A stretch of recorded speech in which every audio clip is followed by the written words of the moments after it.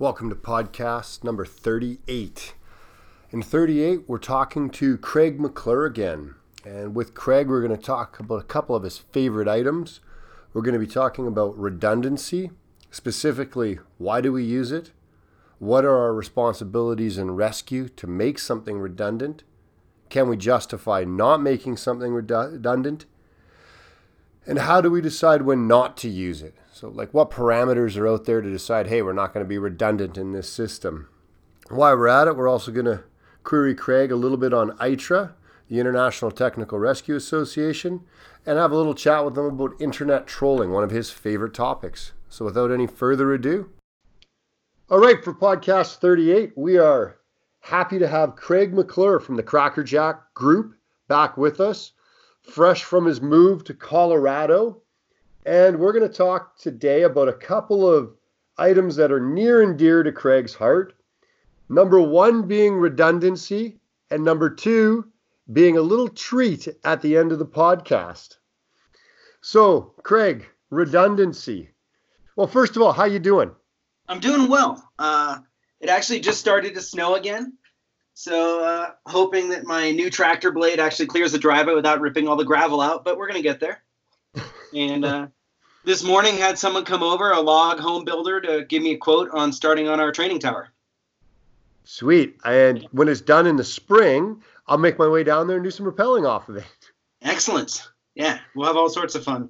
We will have a break-in party weekend for it. Oh, I'm into that. Maybe make it the 4th of July and add some other festivities for it. Little pig roast, little beer. Yep. There you go. So, redundancy. And I guess before we get into the questions around redundancy, as redundant as this question is going to sound, you see what I did there? Well, how do you define redundancy? Ooh. So I think of it as having more than one load path between the anchor and who's ever at the end of the rope. Okay, I like that. More than one load path between the anchor and whomever is at the end of the rope. I'll use that. So I guess the big question coming is, so why do we use redundancy? So I wanted to push this topic because I got an email from a former student who was in another class after a class I'd taught, and they were doing a bunch of single rope work. And he emailed me and said, are you just being too safe, or is this other technique unsafe? Was really kind of his question. And you gotta love those questions, don't you?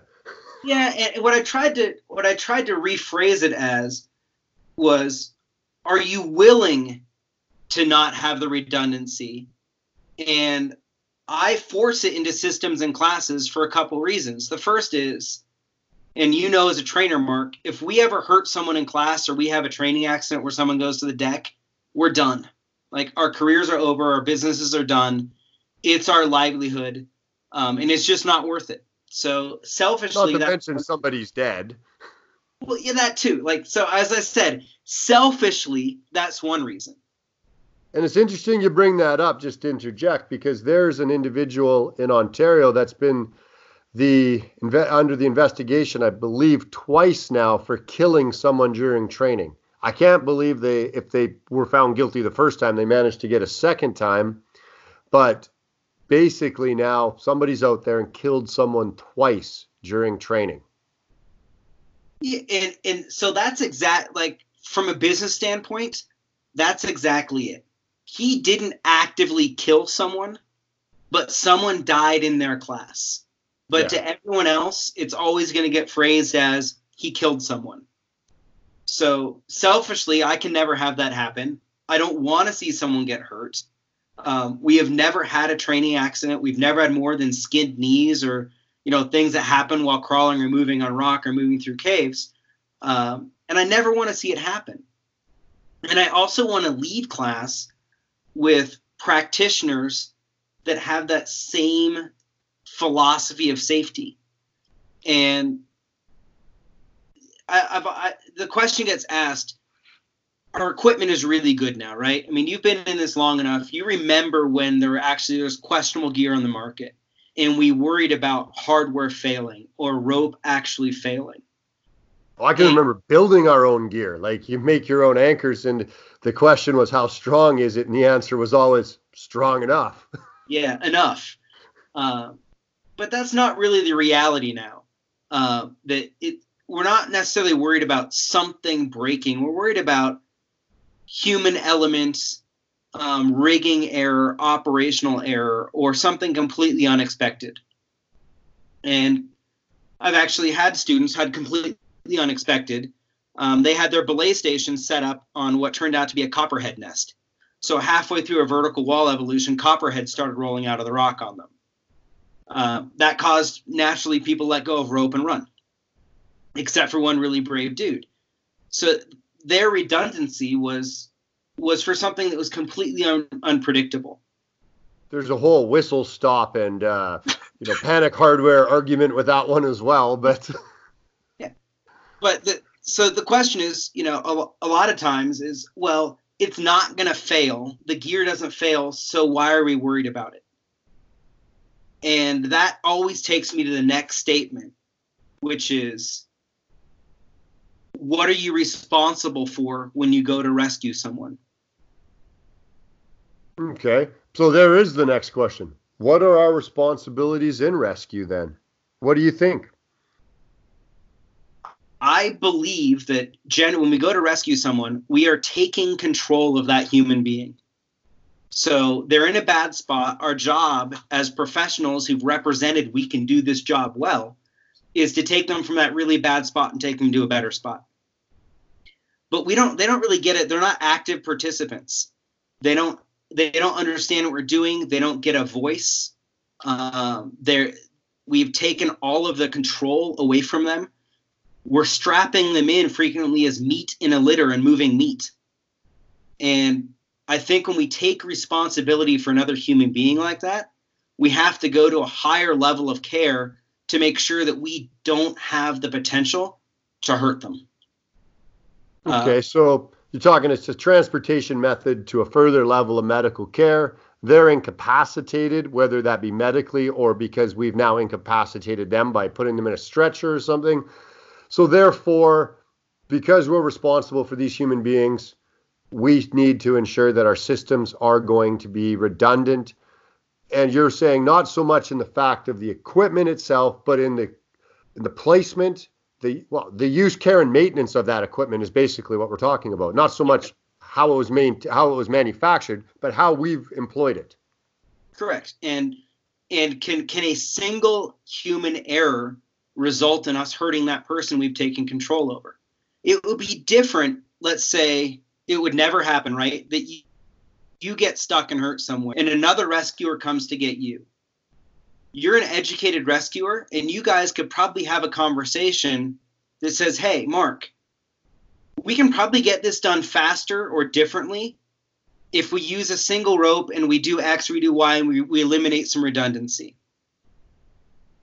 You understand what's happening and you could participate in that conversation and it may have a different outcome. But generally the person we rescue, we can't have that conversation. The assumption is, much like when you put someone in the back of an ambulance, they're going to end up at the hospital safely, right? The expectation is that we're going to get it done and we're not going to make it worse. So here's a question I'm just going to throw at you. And I've heard it before, and I don't do a lot of caves. So, correct me if I'm wrong. I've always heard with cavers, they do a lot of SRT, single rope technique. And as soon as they put a patient on the system, they go to usually 2 lines. Is that kind of standard play still? That's a pretty good synopsis of it. And here's... Okay, hang on. Just let me finish this one before you get too far down there. So as a rescuer, I've spent my entire adult life in the fire service. Sorry, that's I'd love to turn this off, but I can't seem to get it off. A priority I've always been told is us, then them. Life safety is the number one priority, and the first life safety is ours. Now, I've got some arguments about that, but that's on a personal level.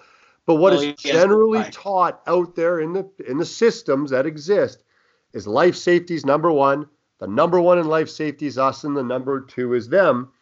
And if that's the predominant preaching, then shouldn't that statement I just made about cave rescue be reversed? Shouldn't it be, hey, we should be on double rope with us and drop to single rope if we have someone else on the system? Like, wouldn't that answer the us then them question? No, because I think the question doesn't apply to the situation with cavers. A lot of times cavers or say canyoneers go to single rope because two ropes is less safe than one in some situations. So long pits where you can twist, turning two ropes in a waterfall into a 30-foot long French prusik and locking you up until you drown. A second rope in a small environment, moving on rock, creating more rock fall. There are times where that second rope is less safe, and that's why cavers are using one. They're not using one because they don't care to use two. They're using one because in that situation, one is better than two. Okay. So let me back it up for you a bit more. What do you think about that priority in regards to life safety? Do you think that the rescuer life is worth more than the patient's? No. And I've always, I'd love to put this conversation in some advanced classes and really listen to the answers. We know it isn't generally, because I know if it were a friend of mine and I were the rescuer, I would take greater risk than for a stranger. There's a human element involved here. And when you show up as a rescuer, as a trained rescuer, I think you have to assume some risk in the situation. But what I think when you say, we need redundancy because our life safety comes first, I think there's another equally valid argument that in the process of the rescue, if something goes wrong and we hurt a rescuer, we're now going to delay treatment to the person we went to rescue. So it's in the best interest of us to not put ourselves in a situation where we could hurt a rescuer because it would change the priorities and take the focus off the person we're there to help. Okay. And I mean, this is like you say, this is a good advanced class topic to bounce around there. There's a lot of people out there that say, hey, you get paid good money for what you do. We're paying you to take risks. And we're resentful for you to think that you are more important than us. Yeah, I'm sure this is a great smoke eater argument, right? Yeah. I know a lot of firefighters that kind of resent that statement or the practice that says they can't do their job because there's too much risk in a certain situation. That's not what they signed up for. They will take greater risk because that's the responsibility and the life they've chosen. And I think sometimes we retard that drive in people by being too safe and saying we won't do it because there's risk. And there's a lot of articles out there now. Just Google, are we too risk adverse in the fire service or any emergency service for that level? And you'll see a lot of articles for and against that. But that was kind of a different tangent. So back on to what are our responsibilities in rescue? We figure we covered that off. Yeah, it's our responsibility is primarily the person we're there to help. And if our system can put that person at greater risk or put us in a situation where we delay care, we're not doing the right thing. Okay. So your next question is, can we or you justify not making your system redundant? So I'll tell you a story that brought up this question. Years ago, I was doing snowmobile patrol in the backcountry for a sheriff's office. And one of the guys I was with said, "You think you can high mark that hill? Can you climb that?" And I was on a brand new, like $13,000, 800 long track snowmobile. Climbing this thing was not going to be a problem. But I looked at it and said, I can, but I certainly can't justify the lieutenant when I screw up and tumble his brand new sled down the hill and total it. I couldn't justify the outcome, the negative outcome. And to the same reason, I can look at rescue the same way. And this was the question from this former student. I said, yeah, you can do this on single rope and you can probably do it faster. But if something goes wrong and you have rock fall, you cut a rope, or someone mishandles a line, and you end up dropping someone even 6 feet to a ledge and busting up their ankle and don't even kill them, can you go back and justify your decision to not be redundant when you could have and saved this incident from happening? I find very few situations where I can justify not being redundant. We do a lot of work in Europe, and under the GRIMP system in Europe, the French GRIMP system, so French, Belgium, France, there is a lot of single rope technique for the rescuer to access the patient. As soon as a patient comes online, much like caving, and if you go deep enough back into the histories of GRIMP, GRIMP comes from French caving, which is not shocking when you think about it. So to access the patient, they do a lot of single rope. Once they get to the patient, it goes to double rope. And when they access the patient on single rope, there is a risk matrix. It's a form they have that has to be completed by the team leader. And the rope, like there's certain parameters. The rope can't go over an edge. So a lot of rebelays get built into them. They call them something different, but most of our listeners would understand the system as like a small hanging rebelay almost, or a knot bypass, in order to ensure that they do not have static rope over top of hard edges. And so they go to great lengths to ensure that the system, and I'm going to air quote this for all those people that can't see me out there, is safe for SRT.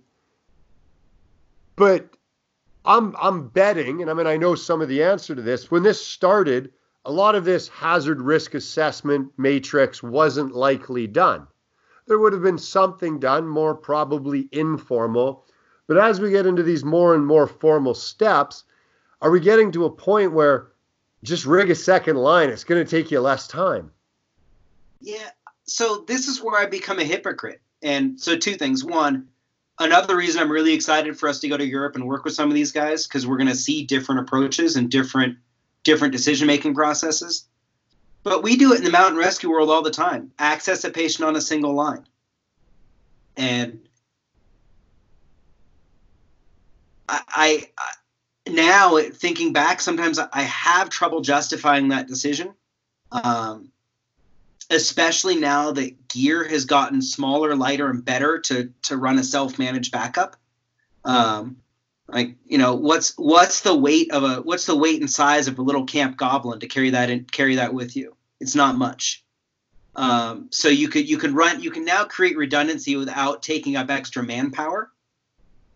But when we do it in the backcountry, it's usually you have someone. It's an experienced person. You generally have a higher level of skill. This is the justification that may be wrong, right? This is how we've justified it.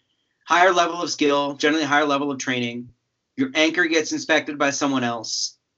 Your edge gets checked and padded well. And now it's a non-moving rope. You're rappelling, you're not moving rope over edges, so you can better predict and protect what's going to happen. Once you get to the patient, you now have quick access, you can make good assessments, you can pass good information, back up the rope to help in setting up the rest of the rescue, affecting that rescue. So I think you can justify to yourself that single rope is okay there. But I like your question that should follow up. How much extra effort would it be to throw in a second rope? Do you have a second rope? Do you have a device you can manage on that rope? Is it going to be more safe and more effective for the rescue to add that second rope? Couple of questions, or first of all, a point. It'd be interesting to have this conversation in a little bit. There's a bunch of us going in April. We're going to GRIMP school in Belgium, EMP2, which is a second level, the team lead level. You just wanted to say "duh." That's all. That yeah. So it'd be interesting because there'd be a lot. of chats around that in the system. Sorry, team member level, not team lead level, but there'd be a lot of conversations around that. Number two, then, when we talk about this, you talk about rappelling, you talk about padding out the edge. As systems get smaller and lighter, as you mentioned, as rope diameter goes down, is there now more of an argument to make it redundant? When I started in the fire service and we're running 12.5, I got a lot of meat on rope on edge. I go and do my trace course, and now I'm running 6 mil. I've got 2 ropes that don't even meet the 12.7 that I started hanging off of when I started this thing 25, 30, whatever I got into the fire service many years ago. So with the smaller diameter systems, do you feel that redundancy then becomes more important? Or is it the same level of importance that it is now? I think a few years ago, the answer to that would have been yes. Because skinnier ropes, their downfall was that they were just by factor of cross section were more susceptible to edge trauma, and you had less tolerance for a little nick in a 12 mil rope means nothing. A little nick in a 6 mil rope may be deadly. Rope and rope sheath construction and material has come so far that I'm not necessarily sure with good rope selection it's a valid argument to say is more likely to cut. Okay, so basically you're going to pad an edge for a 6 mil, no different than you're going to pad an edge for a 12.5, and the rope strengths are such that it's really irrelevant to you? Rope construction, not so much strength. Yeah, I think it's less of a factor. But then we come back to your second question before, which is, what's your cost of adding a second rope? Especially if you're running around with 6 mil. Yeah, so even if you carry 300 feet of 6 mil for a 75-foot access problem, your anchor isn't where it's going to fail, right? You could probably just tie the middle of your rope to that anchor, throw both ropes over the edge after putting knots in the end,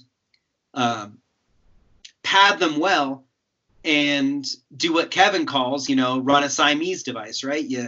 You put both ropes through the same device because you're not worried about device failure. You're worried about a rope breaking on a bad edge.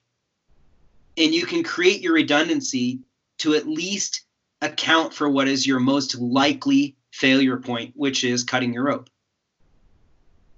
There you go. What's your cost? Sorry, go ahead. What's your cost to that? Carrying a little bit of extra rope. Yeah, that's true. There really isn't no cost at that point. You mentioned knots in the end of your rope. I want to just reiterate that with our listeners. When we repost a lot of these accidents and mishaps on our social media sites, people rappelling and professionals, like we're not just talking about somebody that just learned to climb last week. We're talking about trained professionals rappelling off the end of lines. Is incredible the amount that you see of this. Check that before you do it. And I know over in the system in Belgium, that was one of the only incidents they have, which is a lot of their teams do not use bags. Their ropes are coiled and in a vehicle, and they have to take them out and bag them before they go to their incident, which means they guarantee basically that there's knots in the end of that rope. And that is only one rope in the bag. I think that was the accident they had. They anchored the end of a rope, 2 same colored ropes in a bag, 2 different ends, one to the anchor, one to the patient. You want to guess what happened? But yeah, that way they guarantee one rope in a bag, both ends are knotted, and the rope's been inspected. So, and that goes back to that risk matrix they have, because when they send in a rescuer, they're sending them in primarily on single line. And just a little detail on knotting the rope. For rescue, I like knotting the rope 4 or 6 feet from the end. So if something happens and I'm running out of rope, when that knot hits my hand, I at least have 6 more feet of rope to try to unmess the problem and get out of it, rather than being hanging, pinching the rope hanging in the air. Well, the biggest thing I've always told people with knots in the end of the rope is leave enough rope so that you can mate that knot into the next rope you're going to get. Yes. Because that's your only options at that point. If I'm lowering you and I hit the knot and I wasn't paying attention, That's what I'm tying into at this point. There better be enough there. Oh yeah, there's the next podcast. We can debate all the different ways to join rope together. That'll be a really fun one. Yeah. Yes. Back to this question in regards to can you justify not doing it? Tactical environment. You're a former police officer. We train tactical rope to military and police users. Can you justify not doing it? Tactical rope, single rope technique is almost predominant. I was never a tactical rope operator, so I want to be careful speaking to that environment. Yes, I carried a gun on the street, but I never worked a tactical team. I never worked on rope in the law enforcement setting. Okay. So I want to be careful how much I speak into that because I'd just be making it up as I went. Give it a thought. Why not? Everybody's allowed to have an opinion on the internet. Yeah. It's extra stuff to throw over the edge. I know one of the concerns in the tactical environment is not providing tools or options for the person that you're dealing with to interfere with your system. So adding extra rope below you, adding extra moving parts can be dangerous. Hence a lag bag. Yes. Really, got the same thing with pickoffs, right? Even a panic climber, you don't want to give them the end of your rope and let them hang on to it. That's unless you don't want to go anywhere. That's an unfriendly fireman's belay at that point. And I think you have to when you're talking about those environments, especially military tactical environments, there's a different assumption of risk involved, and a different level of training and a different level of understanding. No, I think you're absolutely correct on that. Last one, SRT, DDRT, or DRT, depending on where you're looking at it. Arborist. There's a lot of single rope techniques still in ARB. I know some of the countries in Europe are starting to say, hey, we're going to ban single rope ARB technique, and we're going into a doubled rope systems. So there's another place where, can you justify not doing it? I mean, we could also go back to the climbing world. We're talking mountain rescue.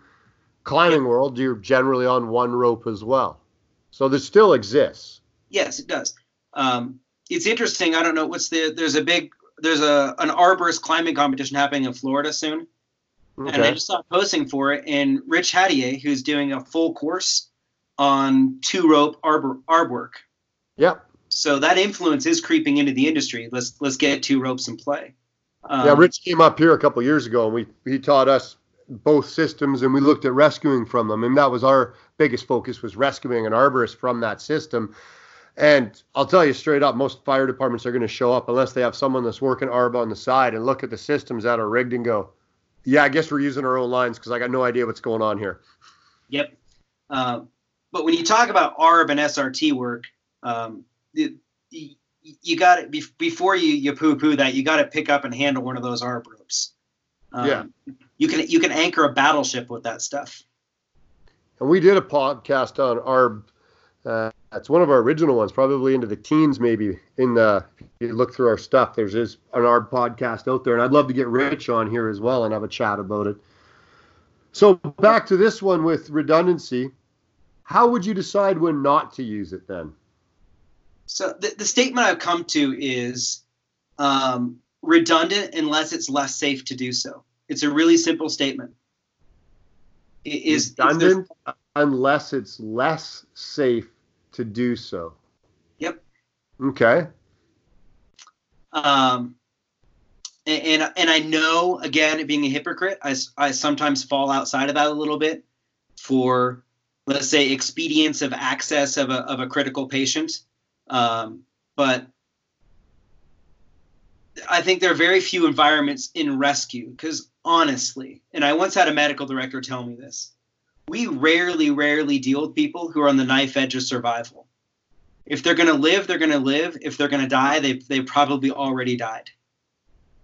It's pretty uncommon that our timelines are so narrow for survival that adding a second rope and putting in that redundancy is going to be the deciding factor. So, which is interesting because when you think of the tactical environment, you may get more to that knife edge than you will in your general rescue environment. Correct. Speed may matter there. Rarely in our world does ultimate speed matter. So why not be redundant unless you're in one of the situations? There was a great video that went around a couple of years ago about a waterfall rescue in Washington where they actually had a failure. What was the failure? Like dinner plating or anchor blow or what? They had a rope cut on a sharp edge inside the waterfall. And I don't remember the exact outcome of it. I remember the drama of the video and all that moving water. But that would be like that or canyoneering or some of these big caves. That's where you get in situations where a second rope may become less safe. And that gives me the out when I say be redundant unless it's less safe to do so. Okay. People can come up with other examples. But back to justification. Why not if you can? Yeah. Well, I'm going to bring up kind of an example here. It's something we spoke about just before we got on the line is redundancy in guys. When you're making AHDs, you're talking bipods or tying back even a tripod or a monopod. I generally don't do redundant guy lines. I've done training with a lot of people, and I've been trained by a lot of people, and I don't recall anybody ever doing redundancy in guy lines. And when we spoke about it before, and I'll give you a second, here, like we have a bipod on the side of our heavy rescue.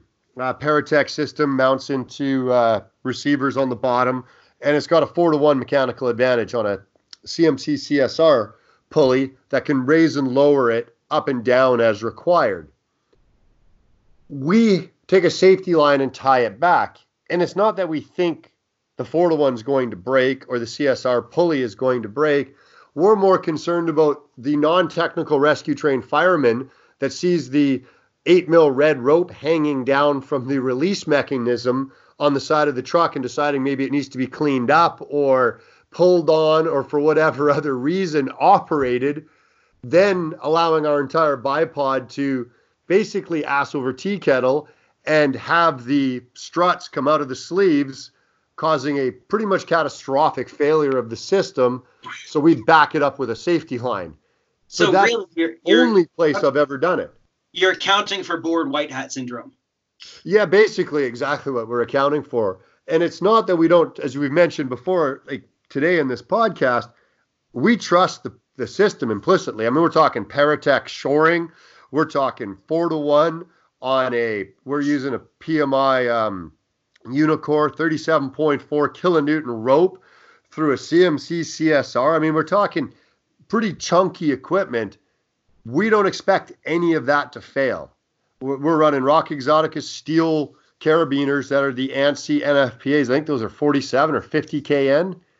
What we're worried about is someone coming and pulling that 8mm and taking the entire house of cards down with it. Everything will still be in one piece. It just won't be where it needs to be. So we back it up. And it brings up this thing about redundancy in guy lines. And I've never backed up a guy line. I mean, we've gone down to 5mm power cord on them, which, when we talk about even now, the strength of a 5mm power cord is pretty decent. But we're certainly not into what the fire service would be considered a 2-person load. So have you done anything with redundancy in guys, or what are your thoughts on it? I haven't, and I'd never really considered it till that discussion. But I think it's on the same continuum, and this is going to sound wacky, but it's on the same continuum of that very almost meme-ish, humorous, but misapplied statement from Irata about 2 rig plates. Right? That came up on a post yesterday we had. Somebody looked at our rigging and said, hey, where's your second rig plate? That might have been me. Okay. Yeah. I occasionally troll you just for fun. Yes, well. But it seems to go in circles. Yeah. So, I mean, the statement about 2 rig plates that comes back to, it's actually less safe to do so, right? Adding a second rig plate creates more problems than it solves. And do rig plates fail? And we know they don't. So now on that same continuum is this high directional issue in guy lines. where's the failure? What's the consequence? And does it fail? So I think there's an argument that said, you may need redundant anchors in your guidelines. If your anchoring is suspect, back that up. But the statement that is now, I think is being used, I may be wrong, but it's being used in Spratt, and I know we put it in some of the ITRA literature, which is a non-moving manufactured part may not need to be redundant. That covers the rig plate issue. And if you set up a monopod and you guy it and you check it, is it now at this point kind of a non-moving part? Where is your risk, and what do you get out of redundancy? And the other part of the argument for me is, if you spend a lot of time working with high directionals, your biggest challenge is finding enough anchoring. Absolutely. And I don't think it's always practical to say we need it redundant, because you frequently can't get redundant anchoring. When you're setting up a sideways A-frame, you're looking for anchors near an edge, which are sometimes in some environments unicorn hunting. And finding 2 unicorns is the challenge. Try finding 4. So I guess I appreciate the effort and the thought in saying it should be redundant. I'm not sure if we actually had a risk matrix for it, it's high enough on the risk matrix to say we need to put in the extra effort and the extra resources to make it happen. And is it in that chain of life safety? If your high directional stumbles or falls, do you have other redundancy in place to keep it from becoming catastrophic? And then we go back to the rigging the rope over the edge or through your artificial high directional. Yeah. That's another conversation for a different day. Yes. Yeah, I asked that question to someone once, and they gave me a decision matrix. And I said, hey, this is a pretty smart dude. It wasn't you. Don't worry. And I said, I know it's not me. I'm lucky to eat and walk at the same time. I said, do you put both your lines high? Do you one line high, one line low through? And it was specific to a tripod. And he said, no, I don't. I make the tripod bomber, and then I don't worry about it, and I keep both lines high. And I said, what do you do if the tripod's not bomber? He says, I go back and I make it bomber. So there are a lot of decisions to be made here. I like that approach, but this may turn into bomber is redundant guidelines. That, I guess, depends on your viewpoint of that, the lens you're looking at this through. Yep. And what's the consequence? Well, that's the big thing, right? And even with us, with the rescue truck, if the consequence was that the bipod hit the ground and the guy, took a 4-foot, downward motion, that's one thing. The problem is because of the way the Paratech is, it can come apart. And now all of a sudden, is the guy in the hole dodging pieces? Now you're shooting a 4-foot long metal missile down a small hole? Yeah, and it shouldn't, but you never know at that point. Any other thoughts on redundancy before we get into the other couple? I said one more, but I've got one other question for you as well. But let's finish off. Anything else on redundancy? No, I just want to say I don't think we have the answers here. I think it's a framework for discussion about how we make this decision. Because we know, just like safety factor, if you say you're a 10-to-1 safety factor, you're not always 10-to-1 everywhere. So don't fool yourself into thinking you are. And when we talk about being redundant, we're not always redundant everywhere. So we should at least have a language and a decision-making process for why we aren't, in the same way of a decision-making process for when it's okay to change our safety factor. There's no real answer. The redundancy is on the extra unicorn anchor on the way out the door. Yeah. Yep. Okay. You mentioned it really quick, and if you could do 60 seconds, ITRA. I know you're an assessor. I'm a member as an instructor. What do you think the biggest pros for ITRA are out there right now? I think the biggest pro is in the potential to have a system for rope education and rescue education that becomes skill verification based and not attendance based. For me, that's the big one, right? When we talk about industrial access guys, you don't go to a Sprat class and get a certificate at the end because you showed. You get a certificate when you put in the work and you can show you're proficient in the skills. And we've been missing that in the rescue world for a long time. So that's why I'm putting energy into it. That's why I bought in, is the potential to change how we look at competence in rope rescue. That's it. Cool. Thank you. My last one, internet trolling. And I'm just going to bring up a conversation that occurred. We had someone post. Mine or people's? Because mine is in general. Okay. I'm just wondering your train of thought around it. We had someone post and said we shouldn't post a particular skill set online, a picture of it, because it was highly complex, and unless you knew what you were doing, you would get hurt. And that's not so much as internet trolling, but it does bring up this whole social media thought process. I guess there is a generation of people that are out there learning via the internet and taking what they see offline as gospel. And some of our listeners may scoff at that and some may not. But I think everybody to some degree has gone online to verify a thought or to look at another way of doing things. And some of this does create some trolling of these sites. What's your thoughts on that? A couple things. I mean, my first reaction is if you're trying to educate yourself by Instagram, that's great.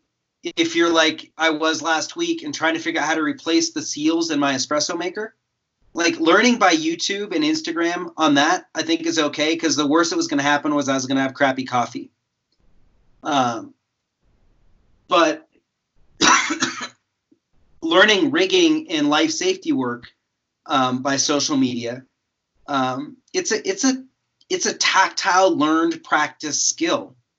And for someone to tell you can't post that because if I replicate it, I could hurt myself. That's not on you. That's on them, because you didn't post it and say, "Hey, everyone, go do this. This is the one. This is the only way," and have at. And we have to recognize out there. We all use it. Almost every trainer out there, an educator, is using social media because it's our marketing outreach. It drives a lot of our business. And if we don't post good, provocative content, we don't keep in front of people. So posting that stuff is a necessity almost of being a thought leader in the industry and trying to keep your business going. But I don't think you have to be responsible for someone misapplying that information or taking it as an absolute. I don't believe everything you post, right? I mean, people should fact check. People should seek other sources. They should seek live education.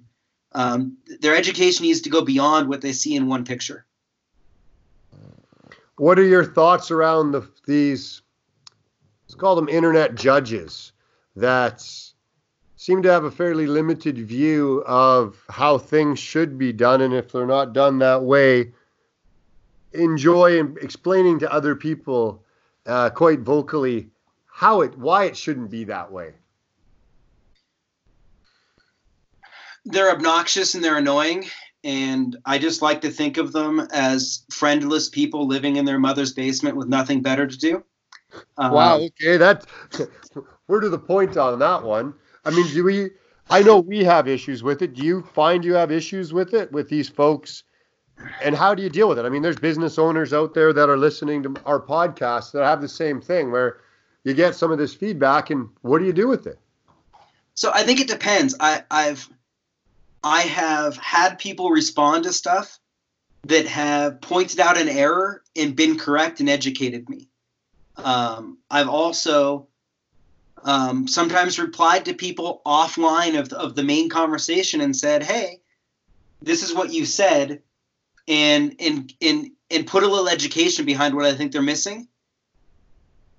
I think it depends on the person and their approach. If they're just out there to flame you, I decided a while ago that I just ignore it. And it's just a fact of life of the internet world. And I post content to further education, and I post a lot of content from stuff that students do, and it's not always perfect. Education isn't about perfection. Some of the best education you get is when you make a mistake. And I just got kind of tired of trying to sanitize everything to make every person happy and agree with everyone. And sometimes maybe being a little controversial is okay. I want to reiterate that, just say it in a different way. And for people that are listening, is you're a training organization, we're a training organization. We have people that take photos of the training occurring. There's a lot of times people don't go over the edge with the system that you've seen because it's been corrected before it got to that point. However, like you say, to sanitize and clean every photo, you run a course and you get 1,000 photos back from the students. It becomes a challenge. And sometimes things are rigged, as we will call it, deliberately incorrectly for a reason. And sometimes those pictures do end up in there. And I guess, like you say, it's up to each individual to fact check their own stuff. Or as an instructor, you look at something and say, I know that's not correct, but it's not critical, and no one's going to get hurt if I let this continue. And this is a teaching moment for later. And if I stop things now, I'm interfering with a better learning objective that's happening. So you let it go, right? A misaligned carabiner or a knot that's not perfect. There are all sorts of things that happen that aren't what you want optimally, and you wouldn't put in a catalog shoot, but it inhibits the education to stop and fix every little detail. So you don't do it. Fair enough. Anything else, or we good there? I think we're good. Yeah, we'll see what people say about this. Well, thank you very much for coming on, and have yourself a good rest of the day. I will. Thank you very much, and stay warm up there. Sounds good.